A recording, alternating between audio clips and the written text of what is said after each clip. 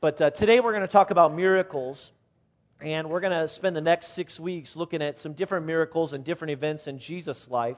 But these miracles, I believe, will help give us a better understanding of what God is like, what Jesus is like, and how great His love is for us. And so as we think about miracles today, as we stop here in this place and we think about this idea of miracles, I think the question quickly becomes, Paul, let's just begin here with you. Paul, do you believe in miracles? I mean, do you believe in the reality that miracles still happen today? And I will tell you that without a doubt, I believe yes. Without a doubt, I believe that God still works miracles today. Now, the skeptic in you, maybe that leads you to kind of a follow-up question, another question that you might want to ask, and that's, Paul, well, if God still works miracles today, why is it that He always doesn't do them? I mean, why is it that at times it's almost like He's sitting on His hands or something? Well, I wish I had a clear answer for you on that. I wish I had an even confident answer, but I guess I do have a confident answer, and that is that I don't know. I mean, I have no problem standing up here in front of you and telling you that I don't know why God chooses to heal one person and not heal another, or why God chooses to spare a life and another one is taken. I don't understand it, and I don't understand it at all.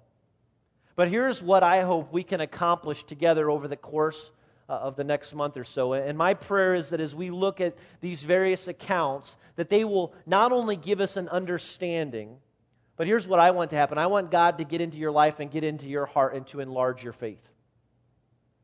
To give you the faith to believe that the impossible is possible. So my prayer is that God would give you the faith to believe that He is a God who is still capable of doing the otherwise impossible in your life. And so today, we're going to look to the book of Mark. And if you've got your Bibles, I want to invite you to take them right now and turn to the book of Mark. Go to the second book in the New Testament and turn to Mark chapter 4, verse 35. The book of Mark is named for its author, a guy by the name of John Mark, and you can read about him in the book of Acts. Tradition suggests that Mark learned everything that he recorded here on these pages from the preaching and teaching of Peter. And so he followed Peter everywhere. I guess you could call him a stalker if you wanted to. But he followed Peter all around. He listened to every message that he gave, and he recorded all of these details as Peter was speaking, as the Holy Spirit was speaking through Peter. The Holy Spirit, the same Spirit, was guiding Mark as he recorded these words for us. And so let's take a look at one particular miracle that Jesus performed as recorded here in Mark chapter 4, verse 35. And that's where I'll begin. It says, that day, when evening came, He, and this is Jesus, said to His disciples, let us go over to the other side. Now there's a body of water here that's being described, and it's known as the Sea of Galilee. All right, and it's a body of water that's often referred to in the New Testament. The Sea of Galilee, just for a little bit of geographical background, is 680 feet below sea level, and it's surrounded by mountains on most sides. Now, because of the terrain and because of the weather patterns in this part of the world, this place, the Sea of Galilee, was known for being absolutely breathtaking one moment. This gorgeous place, and then wham, in the next moment, a great storm would blow in, apparently out of nowhere. Now, the funny thing is that life's kind of like that too sometimes, isn't it? I mean, everything can just kind of be smooth sailing. Life's going well, your relationship, with your spouse is great, the kids are doing good. I mean, job couldn't be better, you're getting more money than you ever hoped you would. And then all of a sudden, wham, one day everything changes. It changes with a phone call. And you pick up the phone and you learn some news that's pretty disturbing. Or the mailman comes and you open the letter to find out that something's taken place around you that you didn't realize. Or your boss calls a meeting that wasn't on the schedule. I mean, life does that sometimes. And it can be like that. It can be unpredictable. And the Sea of Galilee was kind of like that. Verse 36. Leaving the crowd behind, they took him along just as he was in the boat. And there were also other boats with him. A furious squall came up, and the waves broke over the boat so that it was nearly swamped. And so we've got this great storm that has come out of nowhere, like storms often did in this particular part of the world. And now they've got a problem. Now, how many of you are afraid of thunderstorms? Is anybody willing to admit that with me today? All right, we've got a few people around the room that are afraid of thunderstorms. Well, as a child, I was deathly afraid of thunderstorms. I mean, they drove me crazy. And we used to live in this house out in the country, and we had a second floor and upstairs, and there was only one bedroom upstairs. And guess who got to sleep upstairs all by himself? I did. My sister slept downstairs. I slept upstairs all by myself. And so I can remember as a fifth grader sleeping upstairs all by myself, and I had like this built-in storm radar.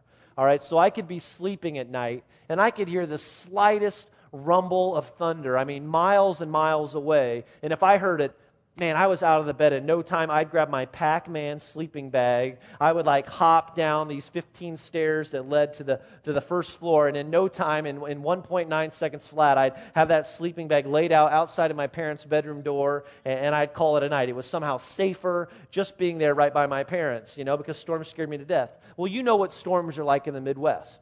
I mean, we can get some nasty thunderstorms that can come out of nowhere. Well, I like to think that I've overcome my fear of storms today, but I think I've sort of developed a different kind of coping mechanism. Sometimes it's just to snuggle up next to my wife maybe a little bit more. I don't have the Pac-Man sleeping bag any longer, but my coping mechanism today is to always know what's going on. And so if we're home in the evening and there's severe weather in the area, I've got the TV on, I'm flashing back and forth between the different radars and listening to the newscasters. I get the flashlights out. I'll walk out on the porch and watch the clouds. Like I'm somehow now this meteorologist, and I can tell how clouds are coming together and what to expect and what can happen. I drive my wife crazy. She's like, turn the TV off. We know there's a storm coming. What more do we need to know? But it's like, well, something could change. They could go to a warning or something like that. That's how I cope. All right, that's how I deal with storms. Now, storms on land are one thing, but being caught in a storm, in a boat, in the middle of the night is a different thing. And these disciples were scared to death. And remember, most of them were fishermen.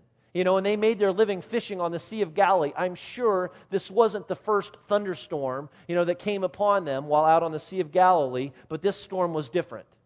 I mean, this was a big storm, and they were afraid of losing their life. Now, don't lose sight of who's in the boat with them. All right, Jesus was in the boat. Same boat, same storm, same circumstances. I mean, I think there's a lesson here for all of us that's worth noting, and it's this. Being a follower of Jesus Christ doesn't exempt you from going through the storms. Please don't miss that. I mean, especially if you're kind of new to the faith and new to this whole Jesus thing, that being a follower of Jesus, being a part of this church, does not exempt you from having to go through storms in your life. I mean, and some of you are like, you know what, you can say that again. I mean, that could not be any more true. In fact, even since I became more involved in this church or started really taking my faith seriously, my life's been out of absolute control. And it's possible that that's been the case. Jesus said, you are going to face storms. And just because you're a follower doesn't mean that you're going to miss out on them. So what kind of storms are you going through right now? What storms have you faced, or what are they like for you right now? Maybe it has to do with your job. And you've got this job and you can't stand it. I mean, the people that you work with drive you insane. And the job hasn't worked out like you had hoped, and you're like, I hate my job. I would do anything else but this. And while you're saying that, the person next to you is like, hey, at least you have a job right now. Because I don't have one and I can't find one. I mean, there are some of you that are in that situation right now. Or maybe for you, your storm is a financial storm. And for some homes, you're doing everything that you can to just stay afloat financially. And with the economy the way it is, and your house won't sell, and the job loss and the failing transmission, I mean, you're just scraping by. You don't know how you're getting there, but you're doing it, but that's your storm. Or maybe it's a health-related storm. And you made the mistake of just going in for an annual checkup, and everything was going great until you went to the doctor, and so they've done these tests, and you're awaiting the word now, and I mean, it's hard to believe that it could be cancer. And it's out of your hands, but something's going wrong. We've got marriages that are going through storms right now. I mean, I know that we have a number that are in some stormy waters right now. And some of you are barely hanging on, and others aren't sure they're going to make it. Maybe that's your storm. Or maybe it's family stuff, and you and your spouse, you've been trying to get pregnant for a couple of years now, and it's just one negative test after another, and that's your storm. Or maybe you've got kids, but they're on this rebellious streak in their life right now, and you don't know what happened. You thought you did everything that you could to raise them right, but they're out of control. Or maybe it has to do with parents, and you've got aging parents, and with their health declining, you've got to help them make some tough decisions. What's the storm for you? Which one are you facing? Here's my prayer. I am praying that God will increase your faith. I am praying that God, who is fully aware of all of the details in your life, will increase your faith. I am praying that He will do something significant in you that reminds you that He is greater and above everything else in your life. And so I want to take a look at just a few things in a short amount of time here, just a few things that we see right here in Mark chapter 4 that kind of give us some ideas of what we can expect in storms and what we can expect in our own storms. And my prayer is that these might be able to encourage us. I think the first thing that we see here in this particular storm, and that's just a reminder to us that you are in the storm right now by God's appointment. You are in your particular storm by God's appointment. And the Bible tells us that God knew you before you were born, that He ordained every single day of your life. And He knew before anyone else what was going to happen to you in this season. I mean, nothing surprises Him. Look again, Mark chapter 4, verse 35. It says, that day, when evening came, He said to His disciples, let's go over to the other side. Now, who was it that was speaking to the disciples? Jesus. Jesus was the one speaking. It's Jesus who said, let's get into the boat and go over to the other side of the lake. Now, you think Jesus would have done well to check the weather on the 8s or the Weather Channel or something, okay? But He didn't. Jesus said, let's go across the lake. It was His idea. And being the Son of God, or God in the flesh, He knew that there was a storm coming. He knew that this was going to be a wild night out on the Sea of Galilee. And so the disciples were in this storm. They were in this particular situation, in this moment, and they could not have been any closer to the center of God's will. This was the storm that God had ordained for them. They were following Jesus' lead. Now, you might be in a storm right now. And you might be thinking to yourself, I wish I wasn't here. And there's nothing wrong with that. I mean, you'd be crazy to not think like that. But God knew you were going to face this storm. He knew every detail. Now, you might say, well, where did the storm come from? Or why is He allowing me to go through this storm? Well, let me just give you a few possibilities real quick.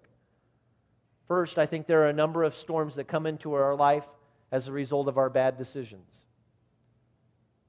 I mean, maybe you made a poor decision or a series of bad decisions in your life.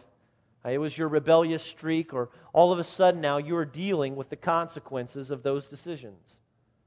I mean, can we agree that sometimes our choices lead to storms, and big ones? There's another thing, sometimes our storms, might be just us experiencing a storm from Satan. He is directly involved, and I don't think he's in every storm. I mean, I think he'll manipulate us in certain storms at times, but maybe your particular storm is from Satan. I mean, Satan is just as real as Jesus. And we've talked about that over the last few weeks. He's the evil one, the dark one, the prince of darkness, and his mission, as the Bible tells us, is to steal, kill, and destroy. And so maybe you are under his attack right now in your life. Or maybe you're experiencing storms simply because you live in a broken world. If you remember from last week, we were in Revelation 21, and God said that there is a day that is coming when there will be no more pain, no more tears, and no more suffering.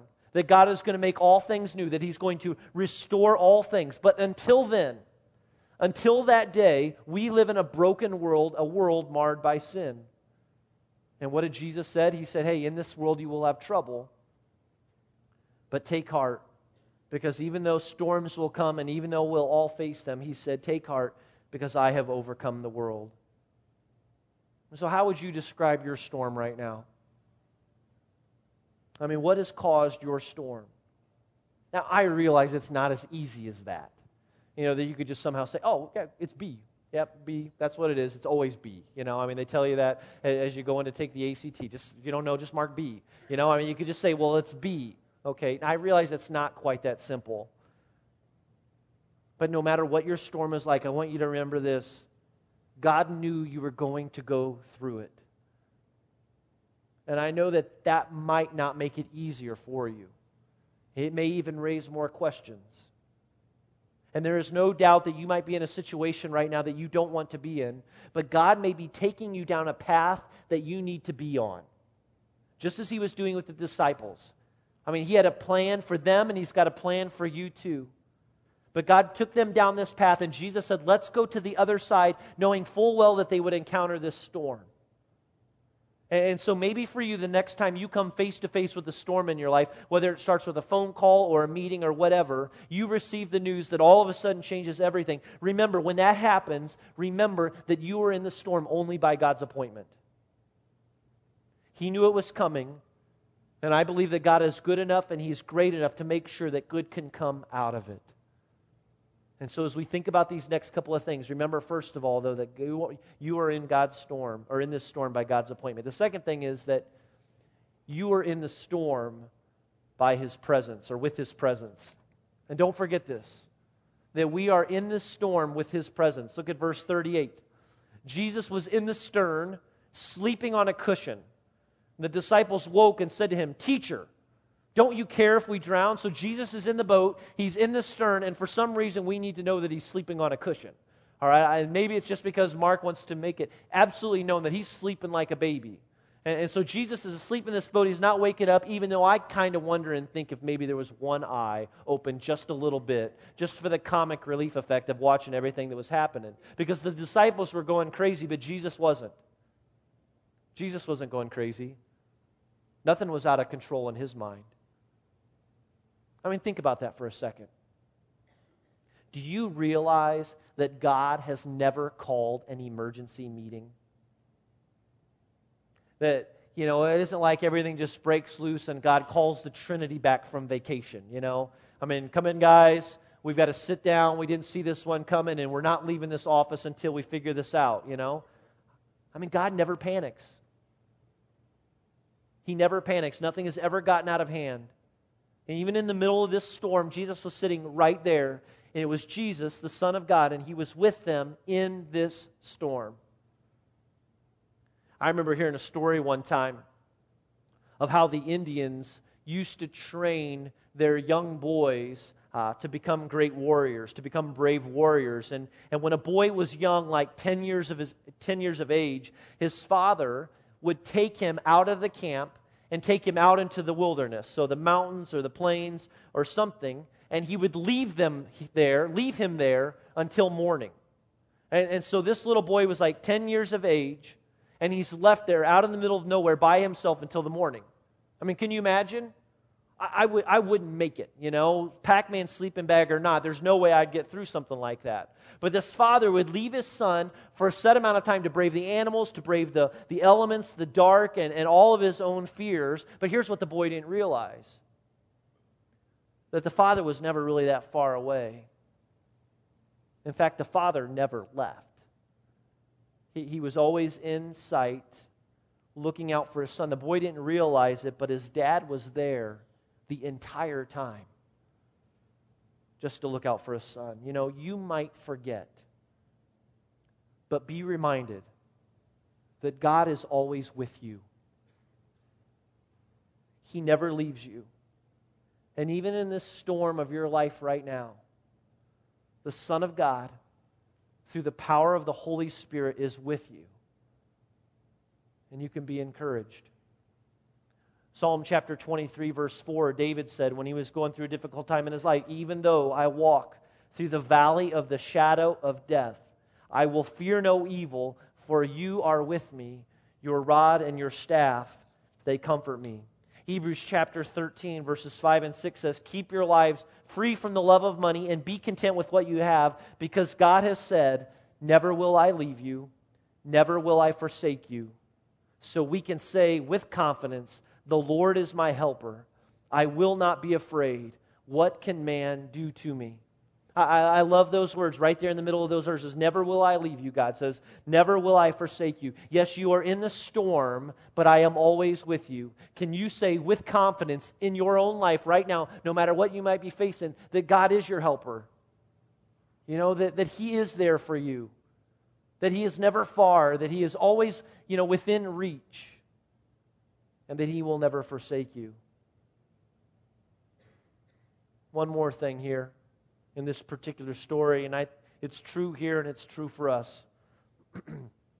And that is that you are in the storm for His purpose. That you are in the storm for God's purpose. And I know that that's a tough sell. Because you might say, well, what possibly can come from this situation that I'm going through right now? But I believe that God is going to do something in your life that He can't accomplish any other way.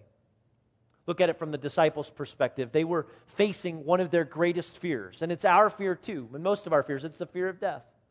And so they're out in this water. They're afraid of death. Teacher, do you care if we drowned?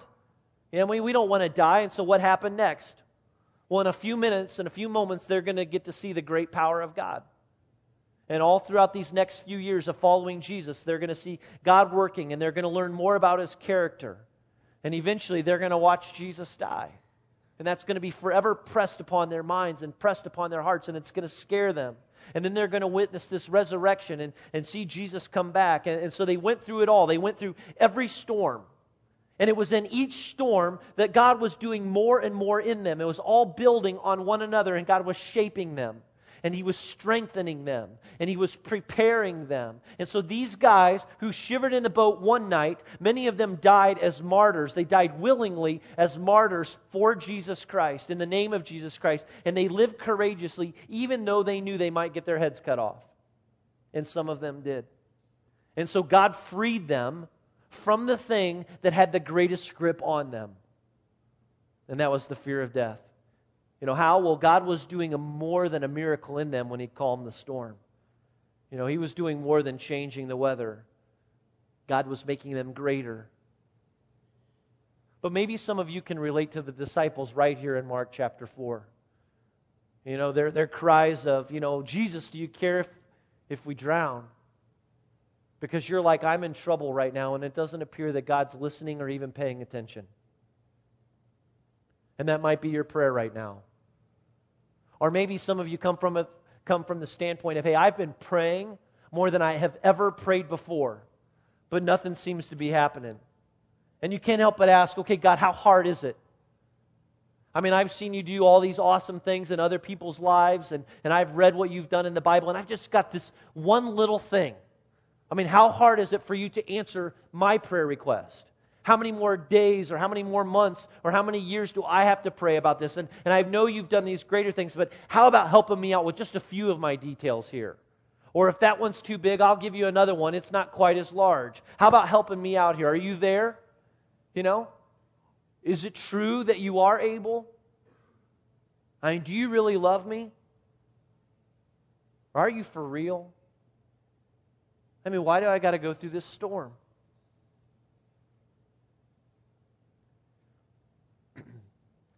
The year 1527 was one of the most difficult in Martin Luther's life. If you don't know who Martin Luther is, you've probably heard his name before and maybe read about him in school. But on April 22nd, a dizzy spell forced Martin Luther to stop preaching in the middle of one of his sermons for 10 years. 10 years of his life, ever since publishing his 95 theses that hung on the door of that church, all against the abuse of indulgences, Luther had been beaten up over and over again by political and theological storms. And at times, his very own life was in danger. But it all seemed to die down. But now, once again, in 1527, 10 years later, it's picking up again. He almost died, he writes, on July 6th. But with the doctor's help, he gradually regained all of his strength. But the depression in his life and the illnesses overcame him again in the fall and the winter of that same year. He once wrote, I spent more than a week in death and hell. My entire body was in pain, and I still tremble. Completely abandoned by Christ, I labored under the vacillations and storms of desperation and blasphemy against God. But through the prayers of my friends, God began to have mercy on me and pulled my soul from the inferno below. Well, around that same time, in that same year, 1527, when he's already sick, the Great Plague broke out in Europe and arrived in Wittenberg at this time. And Luther's house was transformed into a hospital where he watched neighbors and some of his closest friends die. It was during that time that his son became deathly ill, but eventually survived. And storm after storm and pain after pain, one of the greatest, if not the greatest reformer ever in the Christian church outside of Jesus, all for God's work, was once again walking through a very turbulent storm. And as he reflected on this storm and as he reflected on all of the storms that he had faced, he wrote, "The only comfort against raging Satan is that we have God's Word and God's truth and God's hope to save the souls of believers." Because with Luther, God took him through these storms to make him strong. And he can look back now and he can know that God desperately needed an authentic man, a man of great conviction to the core, so that when people looked into his eyes and heard his words, they believed that this man who was standing up for what he thought was right was willing to die for what he thought was right. And so sometime that same year of 1527, even in the storms, Martin Luther was inspired, and he was inspired to write this great hymn, "A Mighty Fortress is Our God." You know, the words say, "A mighty fortress is our God, a bulwark never failing." Now, I looked that word up, and it means something very strong and something very big, and that God is this great fortress, that He is a bulwark never failing, never willing to give up, that He is our helper, the song says, even amid the flood. You know, God had proved His strength. God was proving His faithfulness. God was working in Martin Luther's life to prove His power, that He was available and present to Martin Luther. And the word for us is that He is available and present to you and me. I mean, we want God to remove the storms, and there's nothing wrong with praying this. And maybe God wants to do something in your life right now that He can't accomplish in any other way. Look back to 2 more verses in Mark chapter 4, verses 39 and 40. It says, "He got up," Jesus did, "He rebuked the wind and said to the waves, 'Quiet, be still.' And then the wind died down and it was completely calm. And He said to His disciples, 'Why are you so afraid? Do you still have no faith?'" Now here's what I think. I think that there are those here today, and I can say this with absolute faith, that God is going to heal you. Do you believe that? I believe that there are some of you here today that God is going to heal you. I believe that He's going to take care of that bill. I believe that He's got a job plan for you. I believe that He is going to heal your marriage. That God's going to put marriages back together in this community, right here in this church. That your son's going to come walking back in the door. And you might be in a storm right now, and God is getting ready to say to that storm, "Be still. You have no power over me. Be still." Are you ready for that moment? Because this thought or this, unbelief in us that we are somehow control of our lives, will come over us, and we'll begin to point to various circumstances that led to the deliverance or to the change of things. That will be the temptation. But it will be a miracle. And will you be ready to give God the credit? Now, others of you, your storm will continue to rage on. And it's possible that it may even get worse. And there could be another storm right behind it. But here's what I think God may want to do in your life, and here's my message for you. The message is this: just be still.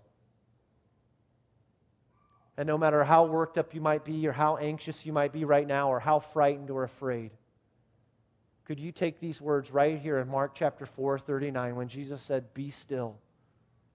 And could you hear them in your own heart, in your own life this morning? And the crazy thing is, you will. And they'll change you. And it will be a miracle. And maybe the most impressive miracle that God wants to do in your life right now, with all hell breaking loose around you, is that God wants to give you peace. A peace that is controversial and a peace that doesn't make sense.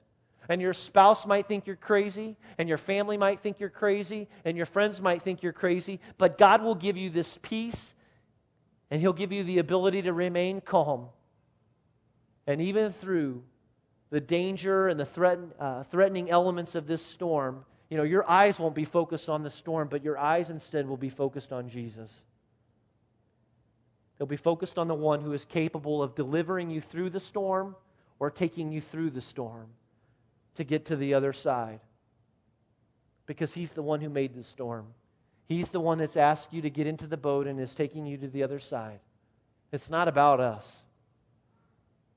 It's all about God.